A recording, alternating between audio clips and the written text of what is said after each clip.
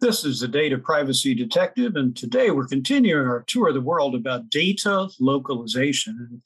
Let's summarize what that really means. Data localization, sometimes called data nationalism or data nationalization, is a practice where when personal or, for that matter, company data about something has to be kept when it's originally collected within the borders of a specific country. You localize the data. This is often done by national law, specifically about this, or about data privacy, either way. And this is controversial because on the one hand, governments have an interest in protecting the personal information of their citizens and residents, and can be quite skeptical about what happens when that gets to other countries where there may be people beyond police power that do bad things with people's data. So that's one side of it. Also, some governments want to control a population more than some other countries might do for, in their view, good reasons. So that's on one side of it. On the other side, then, what happens when you have very robust companies that provide global services and can do it very well? And why shouldn't they be able to use information that flows across borders, or for that matter, people on Facebook or otherwise? Why, if we start to localize all data, we really wouldn't have an internet anymore. So far, we've looked at China and India and Russia. These are countries that regulate data and have data localization laws that are fairly strict. And with me each time, and again on this excursion to Australia, is my colleague Yugo Nagashima. Yugo, thank you for joining us today. Thank you for letting me join again. And Yugo, you're licensed both as a lawyer, both in Japan and in New York and District of Columbia in the United States. So you deal in data privacy matters and cross-border matters all the time. So when we look at Australia, historically a very free market-oriented country, fewer restrictions there, no speed limits in many parts of Australia. So do you find a contrast between how Australia is dealing with data localization and countries like China and Russia? So Australia is, I would say, on the other side of the spectrum. I remember we discussed the spectrum of how Russia, China, India line up. And Australia would be at the opposite side of the spectrum, in which, in general, there is no data localization requirement. But there are some exceptions to it. There's some exceptions. Now, Australia has one of the world's oldest country general laws on data privacy, going back to 1988. And this was before GDPR got created in the EU. It's a little looser version, although very comprehensive, isn't it, about the balance between personal privacy on the one side and public interest on the other. For example, does Australia require consent from individuals to collect their data? Well, Australia uses a more broader, so consent is very specific, but a broader requirement, which is information can be collected if it's reasonably necessary. And that's quite different from express opt-in consent, or the opt-out version, where if it's reasonably necessary to collect someone's personal information under the general Australian data privacy law, you can do that. But now you've mentioned some exceptions. And how about medical information? Obviously very sensitive information. Can that be freely exported out of Australia when it deals with Australian residents? So that's the exception to the rule, which is the Australian residents' healthcare data is considered sensitive, and therefore there is a data localization requirement. And are there any exceptions to that exception or to that rule? Let's say Australian citizens travel to other countries and want to be able to have an emergency room in some other country, look at their Australian data. How does Australia deal with that? So that's where consent and some of the aspects that we talk about usually in the GDPR kicks in, which is, whether there's adequacy in the country that the information is being transferred to, and whether the data transfer is necessary for performance of a contract. Some of the requirements that GDPR has already been built into the Australian exception, as you may say. So the exception to the exception is what the GDPR has as an exception for transfer of data. And one would be if the individual in Australia wants his or her data to be exported for medical reasons, then they're able to do it. But if, on the other hand, a medical software company just wants to gather a lot of Australian resident data and is not in Australia, what would it have to do to be able to gather such data and use it for business purposes?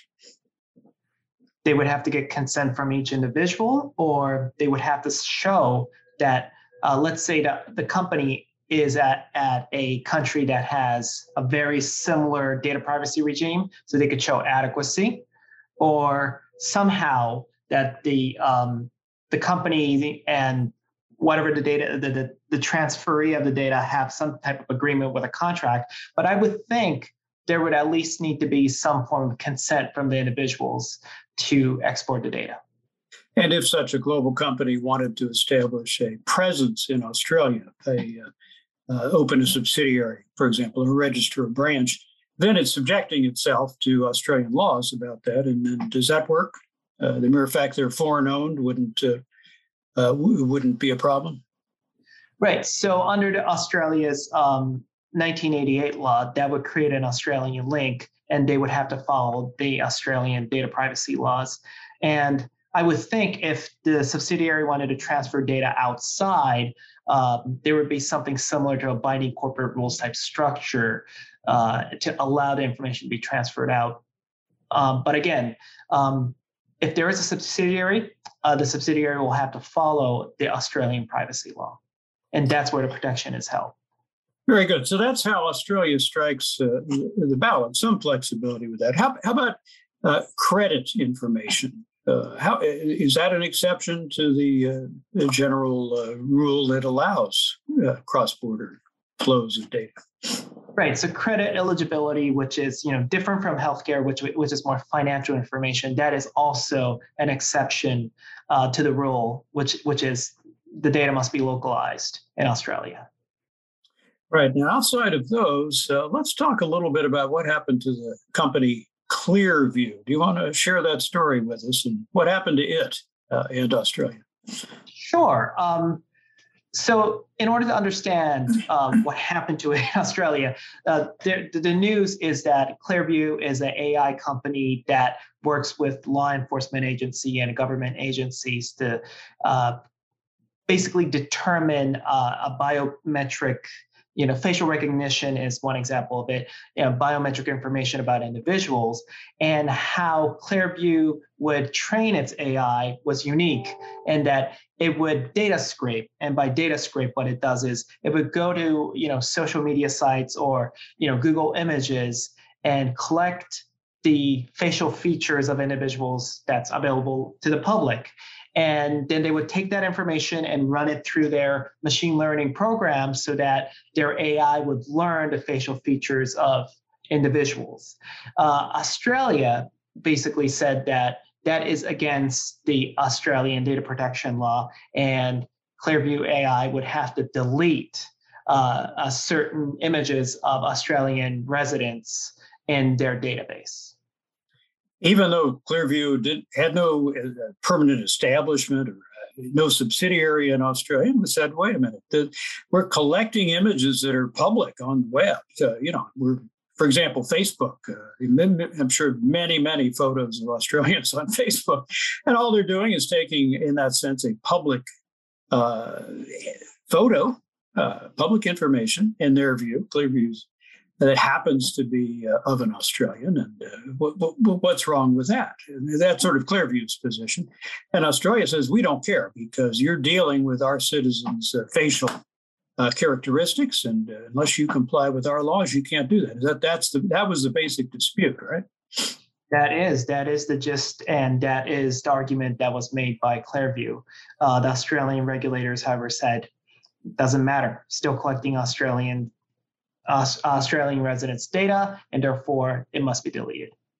And one can see the difference in interests here. Australia, legitimate point of view, an Australian company would have to abide by Australian law if it competed with Clearview. And Clearview wouldn't have to apply to the same standards if it were allowed to do this. And so that's the one side of it. On the other hand, Clearview is saying, wait a minute, we're locked out of a global market with global images that we can see publicly. So it's a legitimate debate, and one can see both sides of this one. Well, the Australian law has been on the books 33 years now. We're recording this in December 2021. And what changes are we apt to see within Australia to the existing law? So just recently, the Attorney General in Australia has released a draft bill which would update the Australian privacy laws. And the updates are, as you may expect, very similar to those in the GDPR, which would require an expanding scope of personal information definition, a purpose limitation, a framework for international data flows, and increased penalties, and extraterritorial coverage. Exactly the issue that Clearview has brought up, and Australia is trying to say, hey, we want to move to a GDPR type extraterritorial regime. So it will be interesting to see how Australia will adopt these drafted bills or how they will modify it to make it more Australian.